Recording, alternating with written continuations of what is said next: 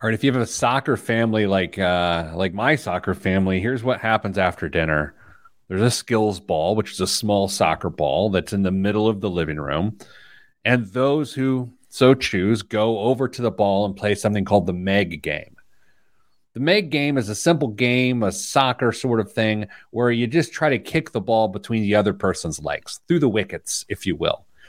And in the world of soccer, megging someone is the most disrespectful, insulting thing you can do. So every night after dinner, I take my children over the carpet and I try to insult them deeply through the world of soccer by megging them. And of course, the people try to prevent being megged and they try to meg you. And when you reach to try to stop someone from megging you, they can reverse it around and get you. And it's a lot of fun. Well, last night when we were playing this game, I got a little extra hot and sweaty. And I thought, man, I am really out of shape. And Mrs. Planner said, you certainly are.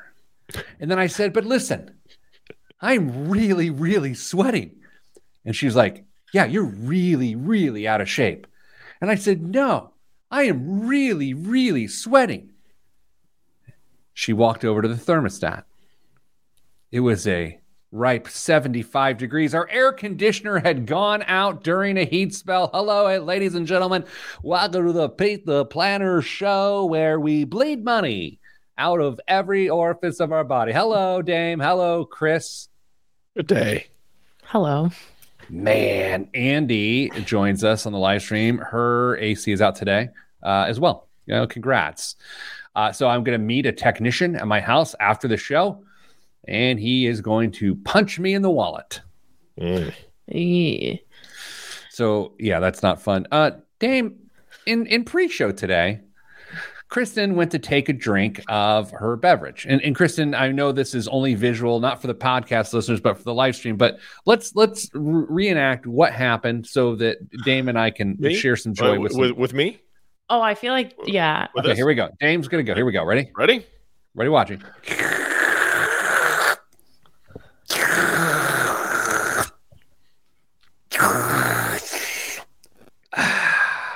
So Dame was drinking out of a Stanley with a straw, and I was making sound effects in the realm of Michael Winslow, the greatest sound effect man in the history of Hollywood. Dame, when you and I were kids, because we are the same age, there was nothing better or cooler than Police Academy, the movie series, and watching Michael Winslow make all sorts of sound effects with his mouth, and you were just blown away. It was the most unbelievable thing that this, how old do you think we were? 10, 11? I had to have been that range. Never seen or heard anything like it. And you could just watch it over and over and never got old. Kristen, here's your homework for the day. Okay. And ignore all of the work that you have today and do this. Okay. YouTube, Michael Winslow. And just watch. Yeah, David knows. Facebook live stream viewer, David knows. Mouth genius is what he called it. Michael Winslow, just watch and freak out. If you are not delighted, Dame, here's what I'm going to do today. I might see my son later. I live with him. I'm going to show him Michael Winslow videos and see if he cares. Can you do the same thing to TD? Yeah, yes, I will be able to do that probably after lunch. Oh man, now I'm. No. Yeah, this might ruin it for both of us, Pete. It's you guys. It's gonna be like the first time you went back and watched Jaws, and you're like, "Oh, this is that." I feel like it's gonna be like that. I feel like you might be disappointed. It's like watching MacGyver when you're a kid, Dame, or the A-Team, and you're like. What? And then you watch it back and you're just a little less impressed. Still impressive. Yeah. I'm concerned. This might rip away a part of my childhood that I really enjoy. So Ted and I have had this ongoing debate over. He enjoys hip hop, and I sort of grew up on it. So we're in this debate. He was saying, like, of course, the stuff I listen to is terrible, and what he listens to is great. I mean, this is the age old debate amongst father and son. And he did say something funny the other day. It was a good day. It was on Ice Cube, just waking up in the morning. And and we're listening to it, clean version. And he was like, just waking up in the morning. What am I supposed to do with that? Like, he's like, what is, there's so much storytelling in what you listen to. And I was like, yeah. What's yours? And he's like, oh, I don't know.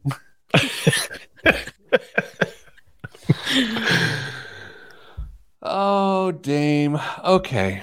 Here's what we're going to do. We're going to do a show. I have a surprise during the show, and it is going to be at the top of the second segment. Okay. Lovely. It is delightful. But there will be rules. And it may take over the entire second segment. I'm sorry. So we may have to punt something in the third. I hope it doesn't. I'm hoping it contains to 4 minutes. It is a surprise. There will be rules. And it will be delightful. Should we guess what the surprise is? I have anxiety. I think the surprise is Kristen has anxiety. That's the surprise. That's not a surprise. No. It's going to be Pete's getting a new co-host and leaving Kristen and I have our duties. No. Oh, No. Do you have any real guesses? No, I have no idea. Literally have no idea. That's the way the show works, y'all. Okay. Being without air conditioning reminds me of like this directive I gave to myself as to why I wanted to go to college and have a reasonable living, because I value really two things in life. And Dame, I think I have shared this with you in the past. I value blazing cool air conditioning and 2-ply toilet paper. That's all I've ever really wanted in my life. And when one of those things is ripped from my grubby Midwestern hand, I get sweaty. Was there ever a point in your life where you didn't have central air conditioning? No, what? I wasn't born in the 1800s. No. Just curious.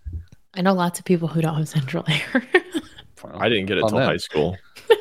Yeah, that's what I said. I have certain aspirations. I've met them so far until this very day. We didn't even tell my daughter that the air went out because it was a little hot. It wasn't crazy hot. It was a little hot. But had we told her it was out, she would have lost her mind and not slept. Yeah, you're straight to social media, human rights violation going on at... No air conditioning in Carmel, Indiana is basically, you can get arrested for that. That's probably against HOA. I mean, the HOA is going to be on me again. You know what? Rick Swink reminds me. He says, I had no AC in college for the first few years after. I didn't have AC for 4 years in college. So I guess 4 years in college. It was hot. Those August and September nights in Southern Indiana. Oh, it was awful. It smelled like tobacco because there's a ton of tobacco fields around, which actually kind of smelled good, but hot tobacco when you're trying to sleep, not so much. This is delightful. Okay. Dame, that was really underhanded. I just want you to know I don't appreciate that. It's okay. I'm sure there'll be plenty more things that you don't appreciate today. I'm reading a book called Radical Candor right now. And so, Dame, that I did not appreciate that. I will, for those longtime listeners, I will admit that Pete has a physical book of this, not an audio book, where he says he's reading something, he's really listening to it. No, he's actually reading this one. I'm quite impressed. I have gone to this very weird spot as to not only have I crossed over into physical books, but now, like some sort of moron, Kristen, I get the physical book and the audio book. I love that. I don't know. It could be inefficient. Could be too expensive. No, Dave and I were just talking about that. Really, the way to go is read it digitally on like a Kindle so that you can highlight your notes and then send them to you as just like one file. But when you listen and read as well, I just think that you absorb the information better. I don't have any evidence to back that up. I just feel like it's true. David, making another note here on the live stream. Americans are getting soft. Read Comfort Crisis. Sounds like an interesting book, but here's the thing, David. I am soft. I am physically soft. Someone, a coworker bumped into me the other day, almost lost their arm. just like into the ether of gutness. Yeah. Okay, let's do a show. I don't know. Whatever. I have to go home and meet the air conditioner guy so he can take away the college fund for my kids. You'll become a little less soft in the wallet area.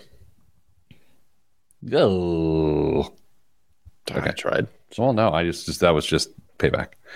3, 2, 1. This week on the Pete the Planner Show, we answer your money questions. Here's how the show works. You can email us. That's how we communicate. Electronic mail. Here's the email address. I'm going to give it to you. I'm just kidding. Ask Pete at PeteThePlanner.com. Ask Pete at PeteThePlanner.com, and we'll answer your question on the air. I'm not going to email you back. Like, I literally will not email you back. I don't want to email you back. With that, Damian Dunn, Kristen Elanius join me, co-hosts of this here program in which I just yell at the audience. Hello, everybody.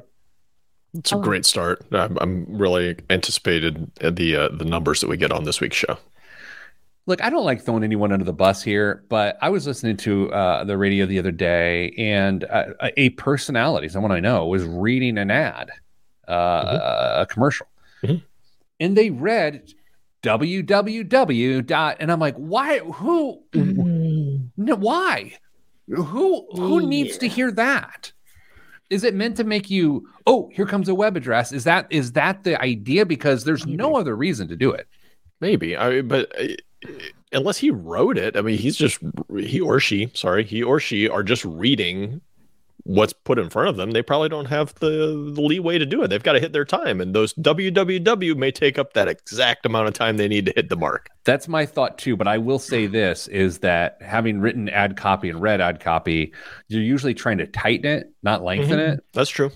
So, because of like at www.PeteThePlanner.com, and as opposed to, so just go to PeteThePlanner.com. I mean, you're cutting 3.5 seconds.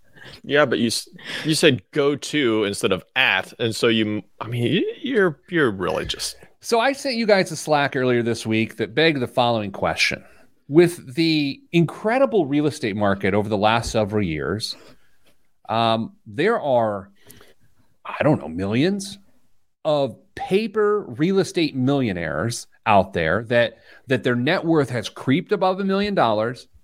But it's highly illiquid. It's because of the increased equity of their home that pushed them over that $1 million mark. So you've got a bunch of people walking around who both maybe feel and act like a millionaire, but don't actually have the liquidity to deliver on whatever that means to them. And the question to you all was, is this a problem? Is there going to be some sort of repercussion to this idea that there are so many more millionaires right now than there were 3 years ago based on real estate alone? So I begin with Kristen. Kristen, does any of that make sense? Is the premise faulty? What say you? It totally, no surprise, it totally depends on the person, because I think there's a really big pro and I think there's a potential pretty significant con. I would say, and I've said this on the show before, that sometimes someone being like house poor or having a large portion of their income wrapped up in their home or their net worth is the thing that helps bridge the gap from their active working years to retirement if they haven't adequately prepared. But on the opposite side of that, I think a huge con is that it may be, especially in a current rising interest rate environment, when interest rates come back down, I think it lends itself for people to use their home as like a savings account. And I don't love that. Dame? I think so little about the equity in my house that I don't think it would change my behavior in one lick. I mean, I could look at my retirement accounts and it's roughly the same thing.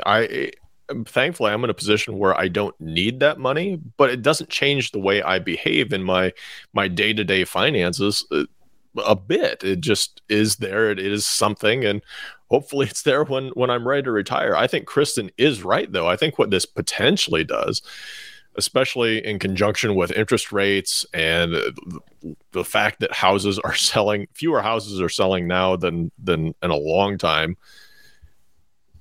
I think this might be the rise of the reverse mortgage for a lot of people. Ooh, oh my gosh, what just happened? Can you warn me? Like, I'm just sitting here not listening to you, and then all of a sudden you said the R word. Yeah, I did. What? Oh, okay. Yeah. Okay. Did the whole show just change today? They don't. Your surprise? They don't want to sell. because they don't want to get into a new mortgage somewhere else. They like where they're at, but they've got a ton of equity tied up in their house, and they might need a little bit of extra help in retirement. And they, what are they going to do with it? Reverse mortgage. I'm flabbergasted. Kristen, say something. Well, now hold on. I'm curious about, Pete, your perspective on the very first thing that Dame said, because that's what pushed me, like knocked me out of my chair first, was that he was like, I don't think about the equity in my home. I think that he's a minority. I don't think that other people feel that way. I think most people are looking at their home's value consistently.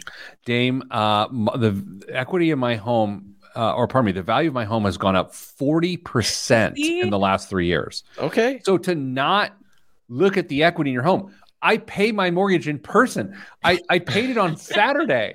I have gotten to a threshold of being at a certain point of which I owe.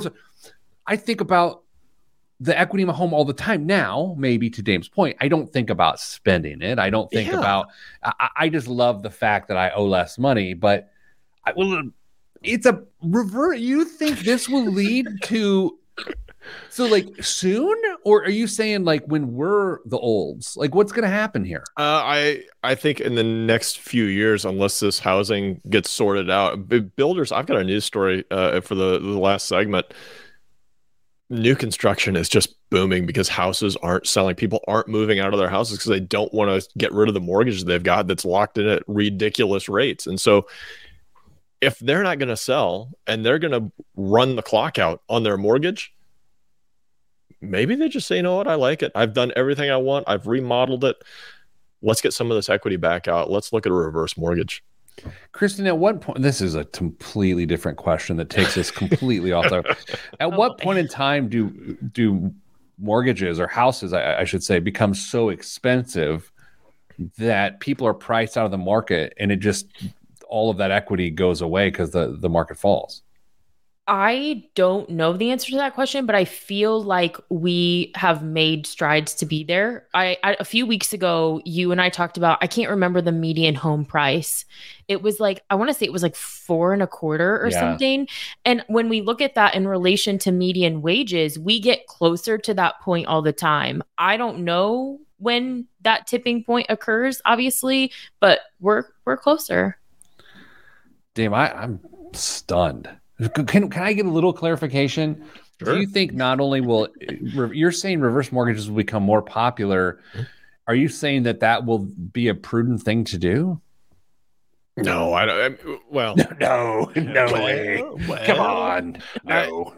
As you and I have said a bunch of different times, most financial products have a good use for the right scenario. It's when we start to see people shoehorned into other things that they're told is a good use. There are scenarios where reverse mortgages make sense, and I think that may widen up a little bit for some people, especially if they don't have all of the savings they should have had, but they do have a ton of equity in their house. I think that might be a really easy way for them to go, especially if we have markets that go up and down and have a ton of volatility in them going forward. Kristen, in full transparency, Dame and I worked on something earlier in the spring, a case we were both looking at in which he and I talked about a reverse mortgage might actually end up being the solution. So, Dame, what is happening? I don't know. Have to keep an eye on it. Did not expect it to go that way. Anyway, so I guess we have zero conclusion to this other than to say there are a lot more millionaires than there were 3 years ago because of home equity and house prices. And there could be an impact of which reverse mortgages are going to become a thing. Coming up after the break, I surprised my co-hosts. That's next, right here on the Pete the Planner Show. I don't know if it's any bigger surprise than what we just all were a part of.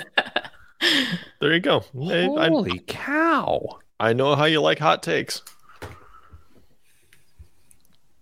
It kind of makes sense. I know you couldn't say that on the radio, but no. To our listeners. No. That's the all the acknowledgement I need that I was kind of right. You guys ready for the surprise? Yes, No. that's why I wanted to get through that segment so bad. I'm not telling you before the segment starts. I'm sure. Okay. That would ruin it. Okay. Got to have the pop on air. All right, Kristen, for the second part of the segment, the question or situation you want to go through, just be ready, because I don't know at what point we offboard onto that. Okay. And I'll just give you the full surprise on air, because here we look. You guys ready? You're dragging it out, man. That's the point of a tease, Dame. It is still radio. That's www.damesreversemortgageshop.com. That's www.http://www.damesreversemortgage.com. HTTPS. HTTPS. Okay. Do you remember when you first got the internet? Kristen, this isn't a topic for you. It's for me and Michael Winslow. Dave, do you remember when you first dialed up? And you put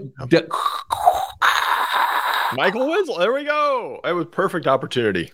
You would tape www every time. Every time. Kristen? I had dial-up internet. Did you type www every time? Oh, yeah. Really? Mm-hmm. Wow. I might not have had to, but I certainly did. I lived out in the middle of nowhere, so we didn't even have internet. And then when we got it, it was dial-up, and other people already had like kind of fast internet. It wasn't fun. DSL. Do you think as Kristen gets older, she'll trade her dogs for cats? No. No, she'll just shrink the size of the dogs. That's the worst thing you've ever said to me.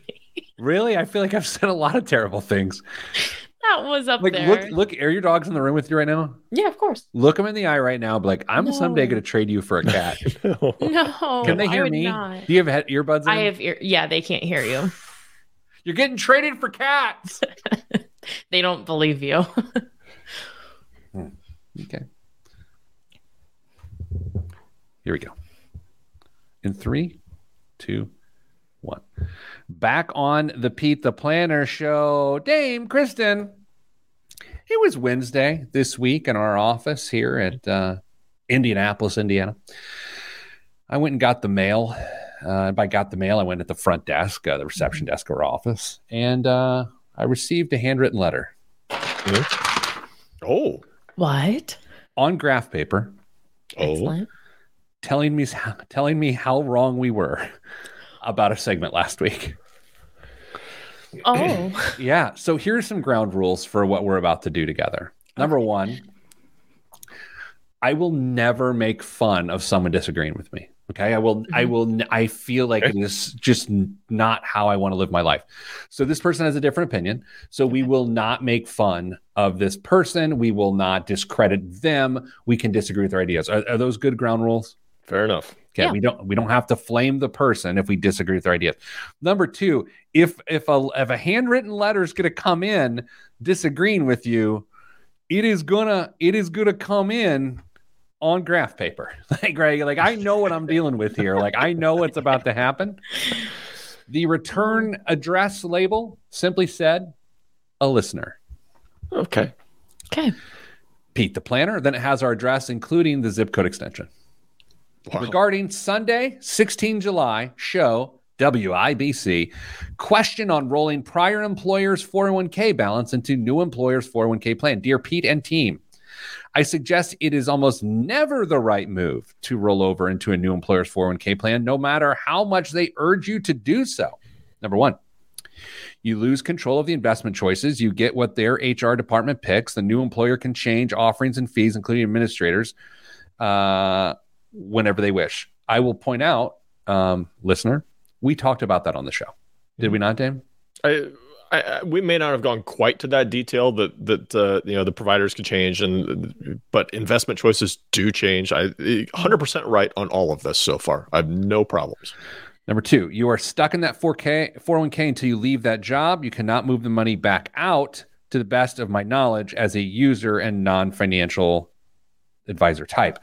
That is both true and not true and arguably irrelevant. Yeah. Like it doesn't matter. Number three, You lose your privacy. I have to say, I've never considered this. You lose your privacy. The new company's HR people can see that transfer in of your money, and that can be significant risk to you, the employee. Okay, so that is interesting because what they're saying, Dame, is when your 401k administrator at your employer checks on what's going on in 401ks, they're going to see a deposit in, and that could negatively impact your employment. I'm not sure how, because they have access to everything in theory, payroll records, everything. I don't see how seeing them being able to see a deposit into a 401k has any bigger influence on employment than anything else. Kristen, do you think it's because they think if there's like layoffs or something, or they're like, oh, well, they don't even need the money because they've got so much money? Do you think that's the argument?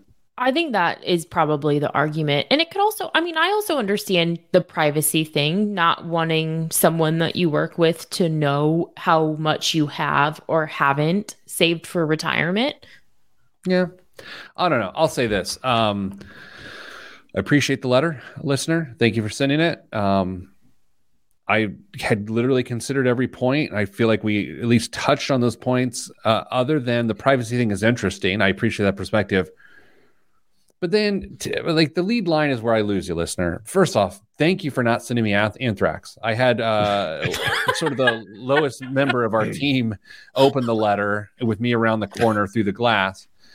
I suggested or she, but it's a man's writing. I suggested is almost never. But here's the thing about what we do for a living. It doesn't work that way. Because sometimes it makes sense, sometimes it doesn't. In fact, there are such large 401k plans that have such lower fees that you can get anywhere on the street that it makes a ton of sense to be in the 401k of your employer. That last point withheld. So anyway, typically you can ask Pete at PeteThePunter.com, but if you want to go to the yellow pages and look up our business address and not send me anthrax, have at it. So thank you, listener. We appreciate you very much. Depending on the plan, you may get access to funds that are closed to you as a retail investor. So that cuts both ways. And there are some amazing funds, at least there used to be. It's been a long time since I've looked at some of the closed funds that are available in various 401ks that you would love to be able to use. Dodge and Cox had a series of closed funds that were only within retirement plans. To your point, Dame. And Danza on the live stream says she's picturing the letter is in all caps, and I will let you know there is several capital letters. Anyway, but again, we're not making fun. Appreciate it. Kristen, you had a situation you wanted to share. Yes, I did. So I had someone come to me with a question about what they should do with I would say, moderate sum of money. How much? Well, that's not fair. We'll just call it $5,000. Okay, so could they pay for my new air conditioner that I've got to have installed later today? There it is. No. And that's the site. So go to www.petesac.com. No? No. So this person was trying to decide technically between three options. The first was to just leave the money in savings, which is what it was already doing. The second was to make a principal payment on their mortgage. Their mortgage interest rate is 7. Ooh. I told is 7.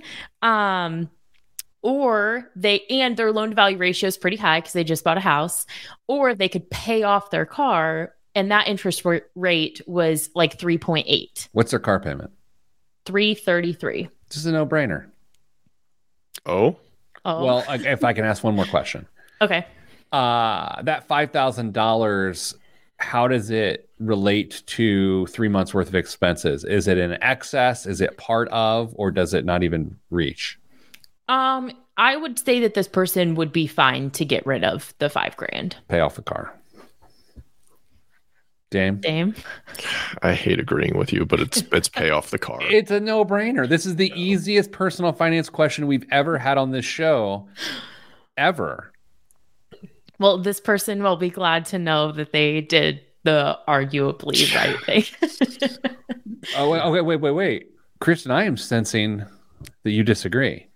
No. In fact, but I think what's hard for this person is that they're a math brain, and it's really hard to say, if I have the cash flow available to meet all of my obligations, why would I not make a bigger payment on my house? And because that's where I save the most money. That's where I think that the internal conflict between looking at it on a spreadsheet and what I could save and the elimination of that monthly payment and what I would argue to be more of like a feeling versus math is where people sometimes get tripped up in situations like that. What is she going to do with the freed up cash flow? Probably spend it on something silly. Okay, well, that's where it gets dumb, right? But she has no other debt. Like what else? Like she saves for retirement. Like I don't really have a whole lot of qualms about that though. Save it for another down payment for a new car whenever that comes around. Put it towards the mortgage that she cares so much about getting rid of at 7%. I mean, there's a number of things that you can do with that money that you just saved every month. All right, now I have a personal finance question that I want to ask. Can I do it in the next segment? I'm blowing up all your segments today, Kristen. It's all right. That's fine. Okay. I have a question from a friend that I want to get out there. It's me, but I'm thinking if I tell the story, I'm on the fence as to what to do, honestly. And I don't want to. It's like you don't want to disclose too many details, but you do enough to get the answer, but not enough that people send me firmly worded emails saying answer. Just get the air conditioner, Pete. It'll be okay. That. Okay. Here's what we're going to do. Coming up after the break, I'm going to ask a question to my co-hosts and hope that listeners don't start hating me more. That's next, right here on the Pete the Planner Show. I'm Pete the Planner. All right. I really am. Dame, I don't know if it's a car situation. Have I talked to you about it yet? Nope. Okay. Uh-oh. Oh, man.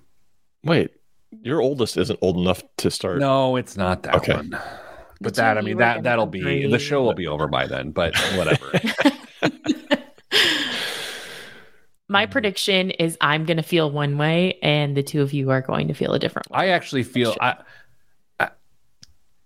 I think we're not going to be aligned. Yeah. Oh, man.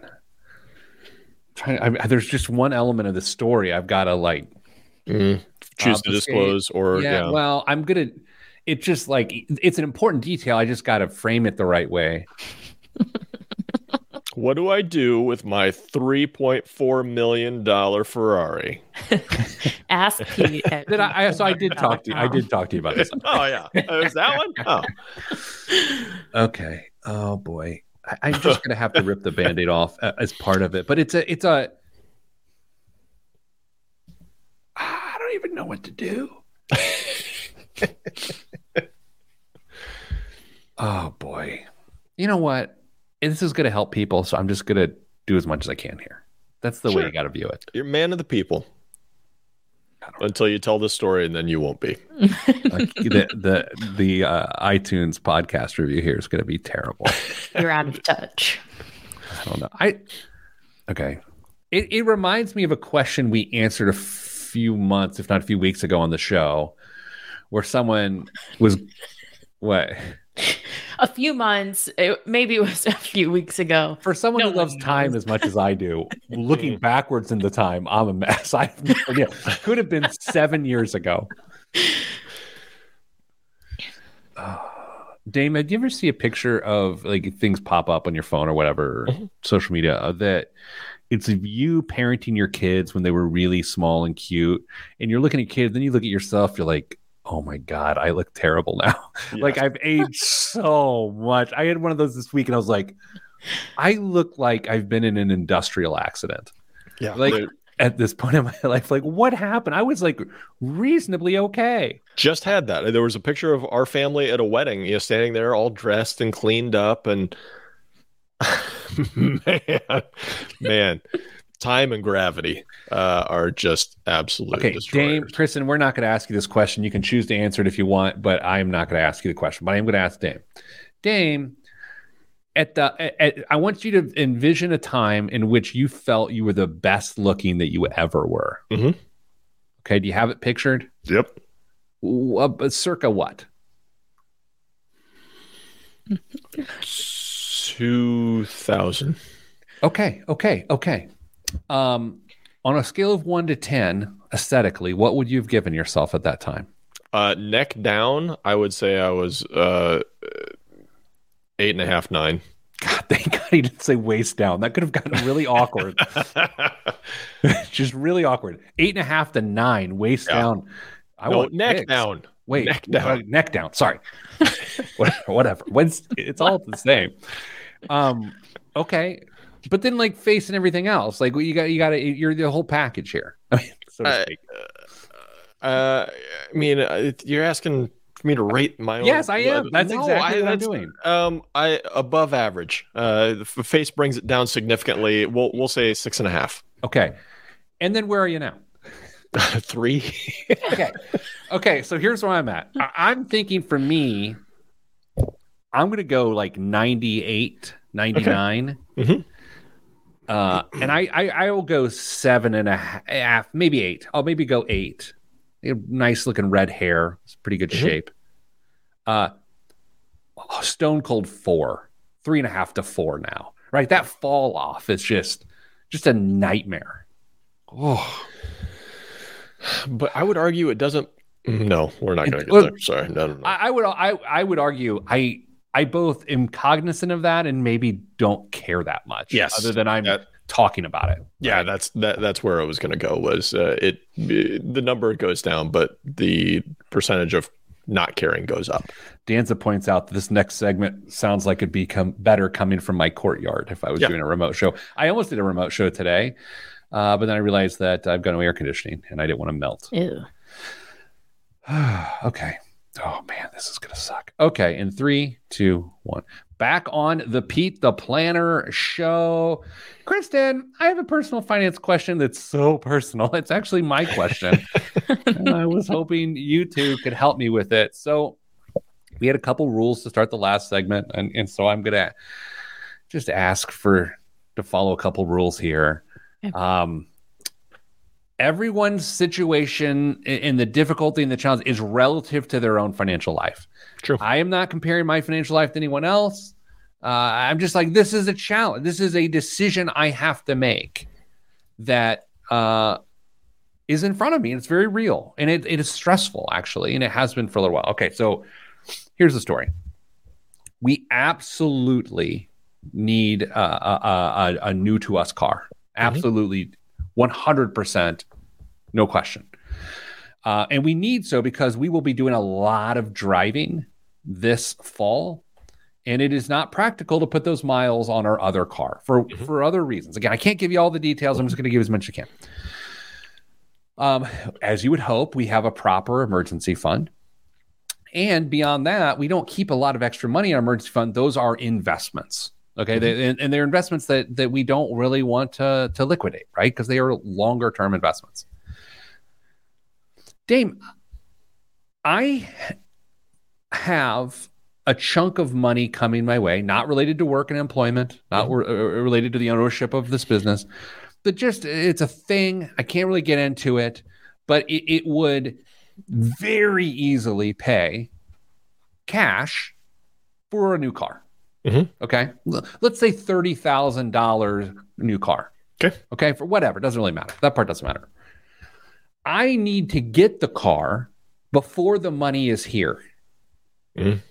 I have to.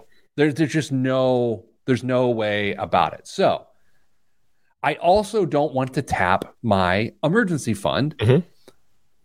So the question is, what combination of payment options do I use to acquire the vehicle while the money comes in, which could be anywhere from 6 months to 11 months from now? My current thought is I put a little bit of down payment down, get as low of interest rate as I can, and just use the savings account to make monthly payments on it. and then just replenish the savings account when the funds come in. So I will hang up and listen. Actually, I won't hang up, but I'll listen. What do you guys think? Dame?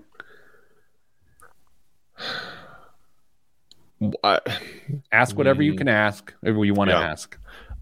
First and foremost, this seems almost borderline rude to ask, but you aren't speculating on these funds. You know this is coming in great question. And you know what?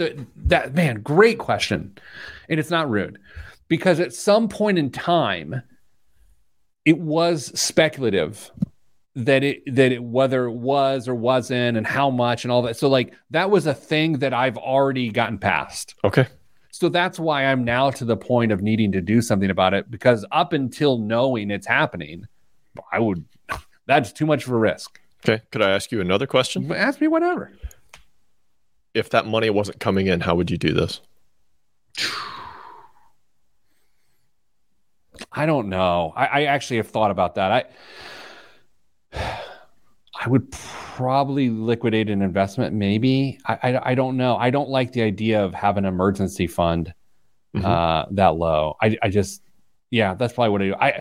The cash flow doesn't support having a payment because I allocate all my money out to certain areas, right? Right. So good questions. That I've asked myself, which makes me feel good that I've actually asked both of those questions to myself. Chris, do you have any questions before he goes?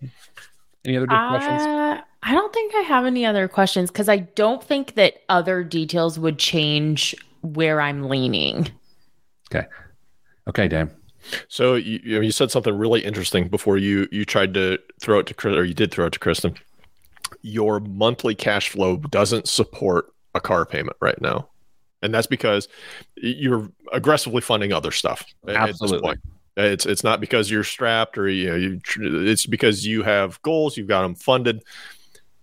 If you could pull back on one of those goals for 6 to 11 months, would that seriously hamper your overall goal achievement and use that cash flow to fund the new car payment? I don't want to do that. I would much rather have the car payment funded out of the savings account.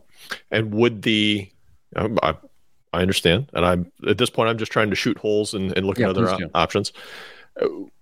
Would 6 to 11 months of car payment coming out of your emergency fund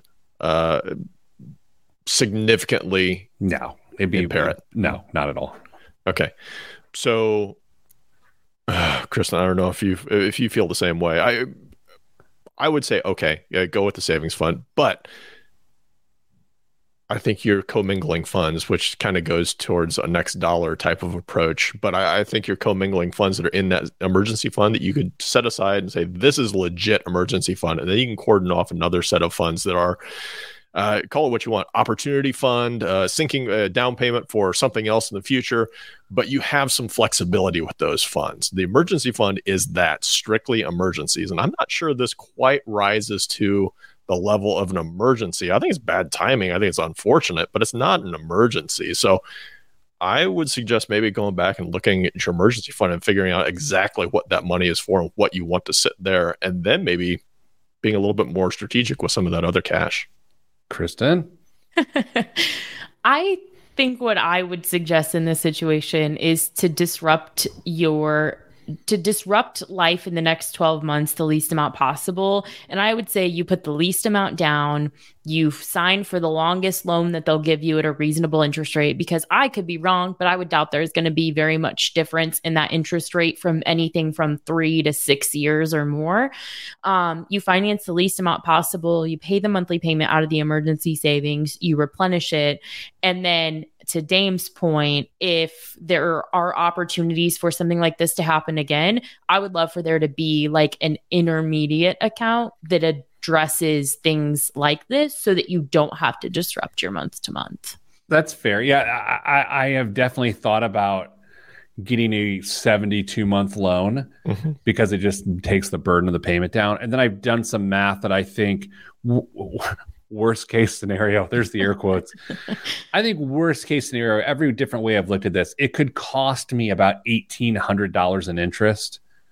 And that's a weird worst case, the way I've calculated it. And so to this act of arbitrage is going to cost me about $1,800. But it's still stressful because I don't like the idea of wiping out an emergency fund. I don't want to have a car payment. And once the money comes in, I can fix that. I don't know. It's a weird one though, right? How many people do you think are screaming HELOC at their radio right now? I've thought of that too. But the interest rate's so much higher than a car loan. Here's the other aspect. And this is where, Dame, you can mock me even more.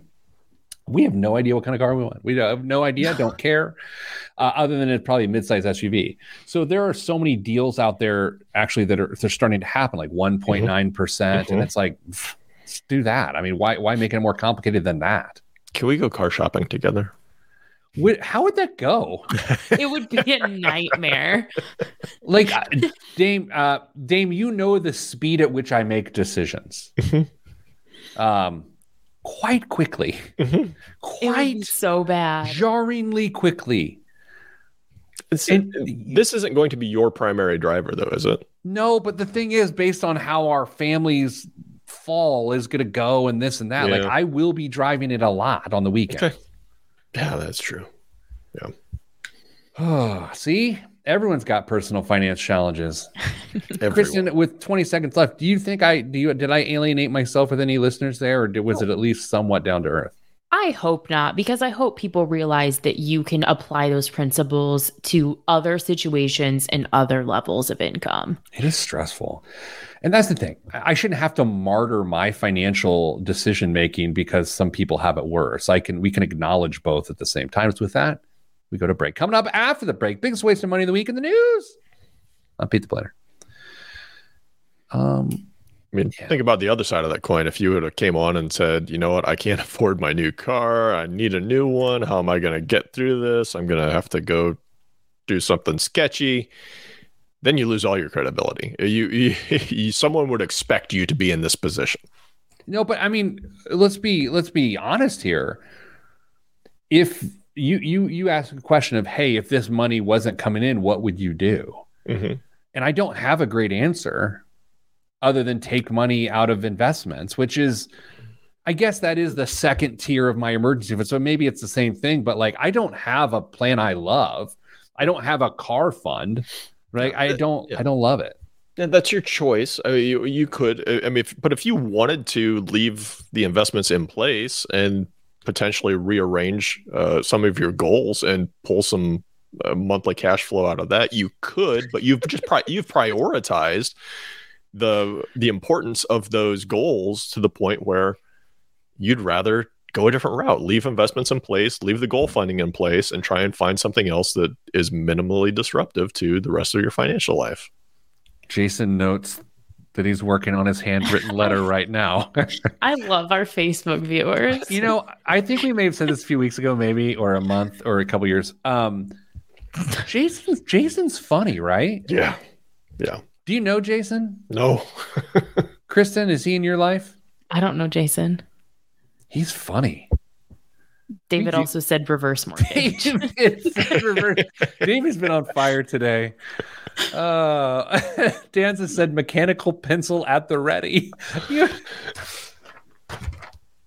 I really, I appreciate this person's letter. I really do. And it says, best regards, a listener.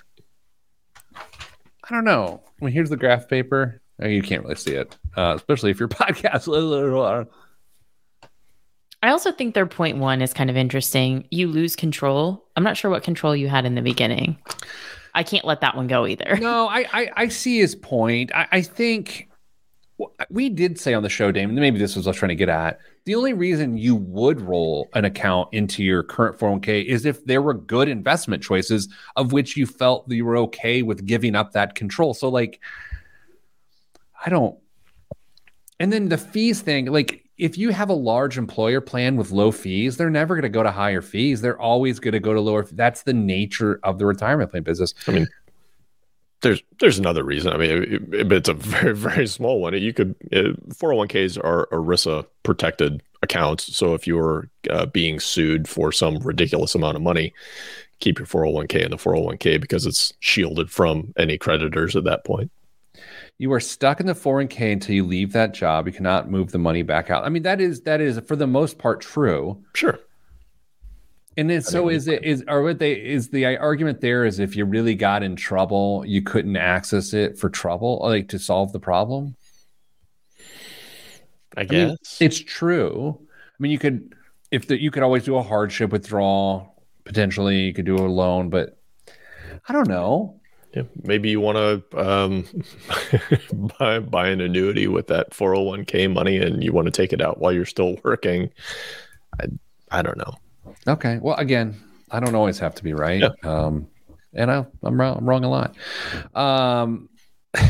Now David wants to my home address so he can hand deliver complaints. Oh Lord. Okay. I see envelopes being taped to the door of the office very soon. Was it a couple weeks ago or a couple months ago when I was like, man, we had a bad show? Do you guys remember when we got done? I was like, God, that sucked. What was it? This is our 500th show. Well, that one. And I think we had one after that. It was like 501 or 2 because we were making the joke that we didn't think it was going to end quite that quickly after all the jokes you made on the 500. I think it was 502. Yeah. This is much better show today. Yes. And then last week I got in too early, and then my caffeine peaked at the wrong time. Remember, people were calling for Miguel. A 98 thesis reference from David. That's lovely. Okay, let's go. Let's do a show. I gotta pull up my stuff here. Continue the show. Whatever. All right. Here we go. In 3, 2. Hold on. Sorry. 3, 2, 1. This week's biggest waste of money of the week, right here on the Pete the Planner Show, is the Alfred Dunhill Case of Delights.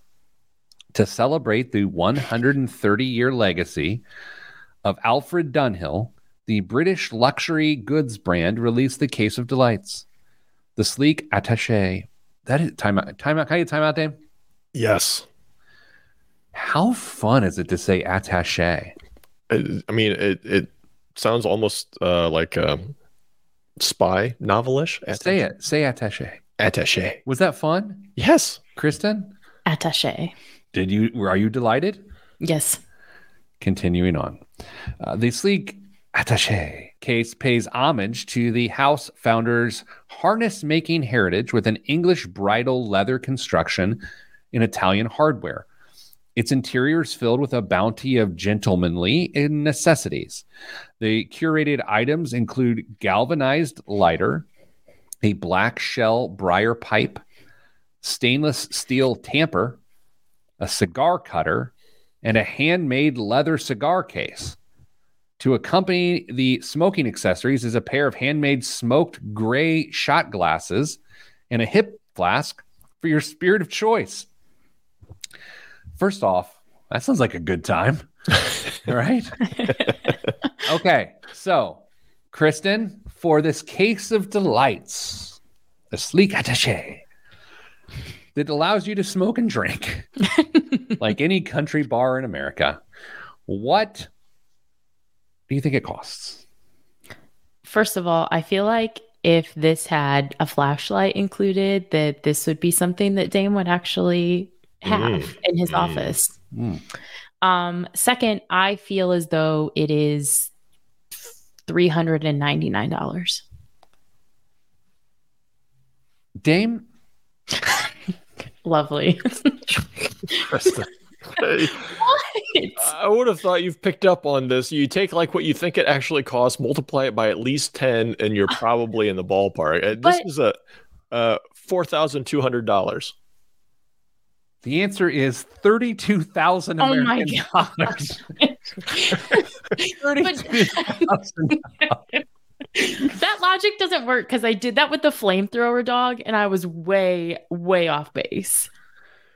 My gosh. I hate this segment. I think you say you hate us, which also seems warranted. That's fair. Dane, what's in the news this week? This summer has been a bloodbath for the U.S. entertainment industry in the world's second largest market, cementing a years-long gravitation among Chinese consumers towards movies made at home. Total box office sales for U.S. films in China hit $592 million in the first half of the year, down from $1.9 billion grossed in the same time period in 2019. The year before COVID restrictions crippled moviegoing, obviously. The shifting tastes of 1.4 billion people in China have considerable ramifications for Hollywood studios and for Chinese leaders who use the multiplex for propagandistic films. Pete, as if the writer's strike and the actors' strike in conjunction wasn't hard enough for Hollywood, they're losing some significant revenue from overseas. Yeah, that's interesting. I feel like half the Mission Impossible movies that have come out recently were all funded by Chinese studios. Am I making that up? I think a lot of movies are at least co-funded by Chinese studios, but I don't know specifically about Mission Impossible. Yeah, I feel like I'm totally making this up, but I feel like Tom Cruise has like a conduit to the Chinese filmmaking industry for some reason. It's probably through Scientology. Possibly. Kristen, thoughts on the Chinese movie studios eating up the profits of American studios? I don't know anything about any movie studios. I don't watch movies, gentlemen. I still have not seen the new Indiana Jones, and I have not seen the Mission Impossible yet, but I'd like to see both. Are you doing Barbenheimer? No, I just don't go to movies, but I have a cross-country flight coming up, and I'm hoping one of these new releases is somehow on that flight, but I'm not holding my breath. There's actually that Jennifer Lawrence rom-com, sort of raunchy comedy that's out that I'm hoping is also on the flight. Sorry, I always think about your story of a freeze frame when you're... Yeah, we won't get into it because it involves Pilot Jeremy. Where is Pilot Jeremy? Seriously, we needed Pilot Jeremy in here because I actually had a pilot story in here. I will get to it after this next story, which is this week's feel-good legislation that's sure to go nowhere. Stock pick. They cannot do it anymore, right? You got it. 2 senators are set to introduce legislation to bar executive branch members and lawmakers from owning stock in individual companies and even blind trusts. The bills from Senators Kirsten Gillibrand and Josh Hawley would still allow the president, vice president, members of Congress, Capitol Hill aides, and employees of the executive branch to own mutual funds and index funds, as polling shows broad support for such ban. The legislation comes after a Wall Street Journal investigation, which found that many top executive branch employees own stocks in companies their agencies regulate. Again, it's nice to see. It placates the people. It will go nowhere.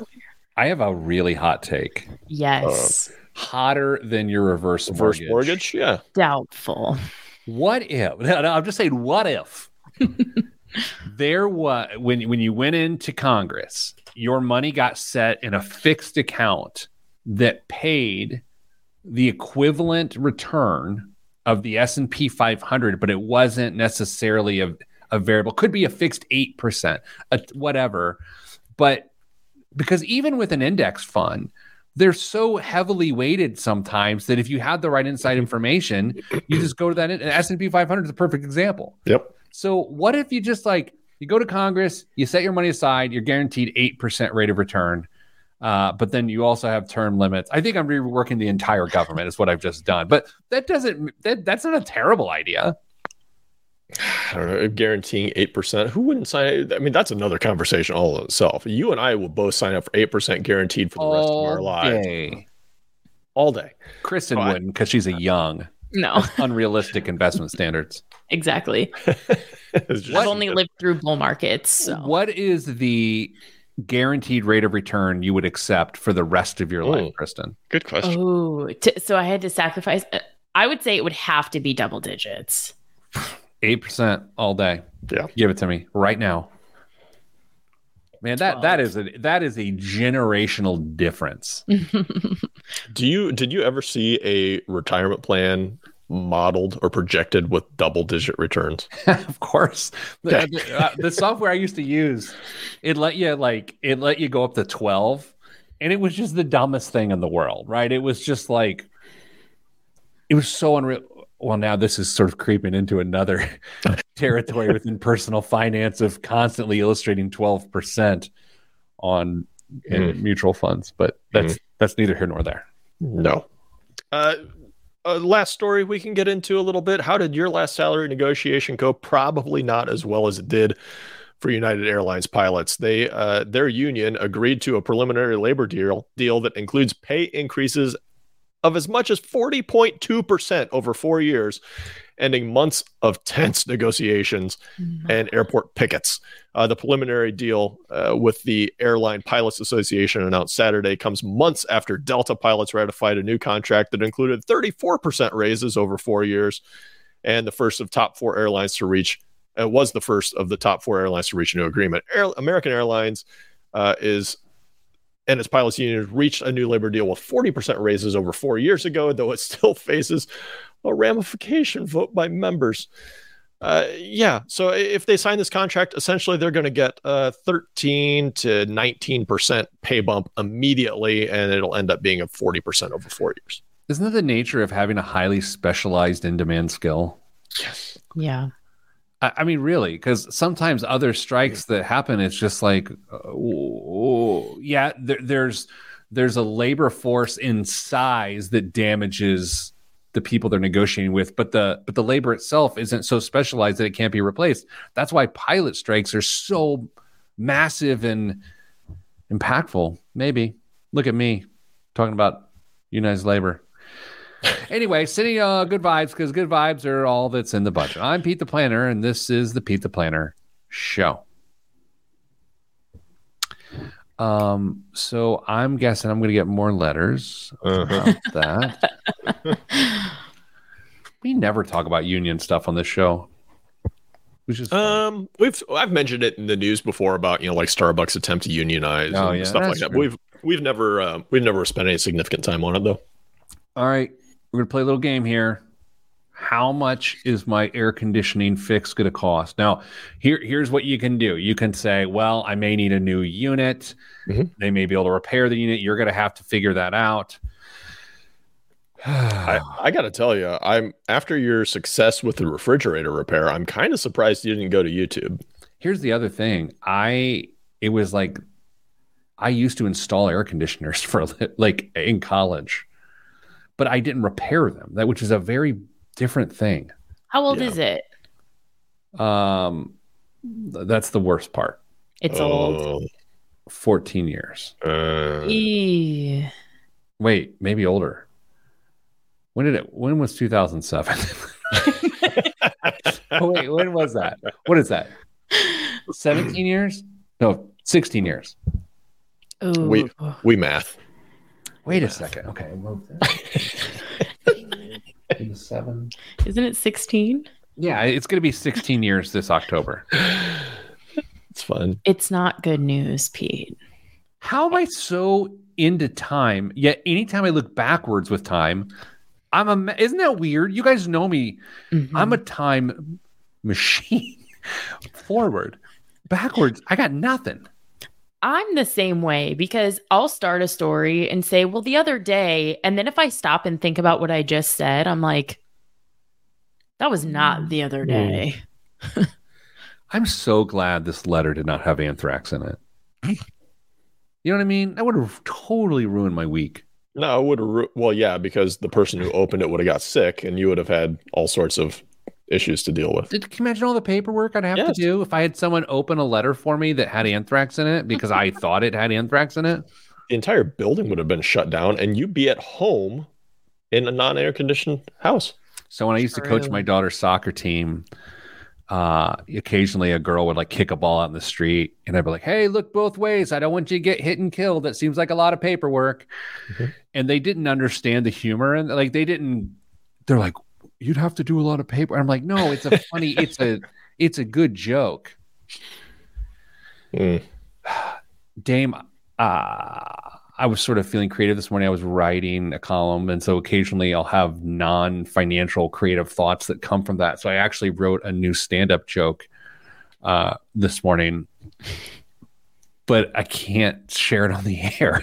Thanks for sharing then. Because I haven't figured out how to make it not wildly inappropriate. It is inappropriate, but when I do comedy, I don't like to actually say the things. I just like to make people think terrible things, but I don't actually want to say them. So I've not figured out that part of the joke, but when I do, I'm going to have you sign a form and then I'm going to tell you the joke. Fair enough. I think I figured out a way that you can save some money on your air conditioner. Okay. Just ask the guy if you can help install it. They love it when people do that. Or stand over him with a flashlight that I keep in my pocket. Yeah. Your iPhone flashlight. What do you think it's going to cost, Kristen? I don't have any bearing on how much a new air conditioner costs or how big your house is. I have no idea. Let's not go to the how big your house is thing. Well, no, but the size of the unit. No, the size of the unit matters. Yeah. Like, I live in a condo. I can't imagine that my AC unit is the same as either of the two of yours. Do you have two? Because sometimes people have. Okay. What do you think, Dan?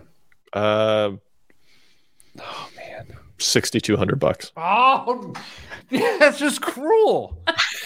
What is wrong with you? I actually thought that was low. Labor's expensive. I don't. You guys, I'm mentally prepared for $2,500. You're not prepared at all. Not even close. My column this week, which maybe we'll talk about on the show next week, that I wrote this morning, and it sort of goes into this car thing a little bit. I'm literally bleeding money right now.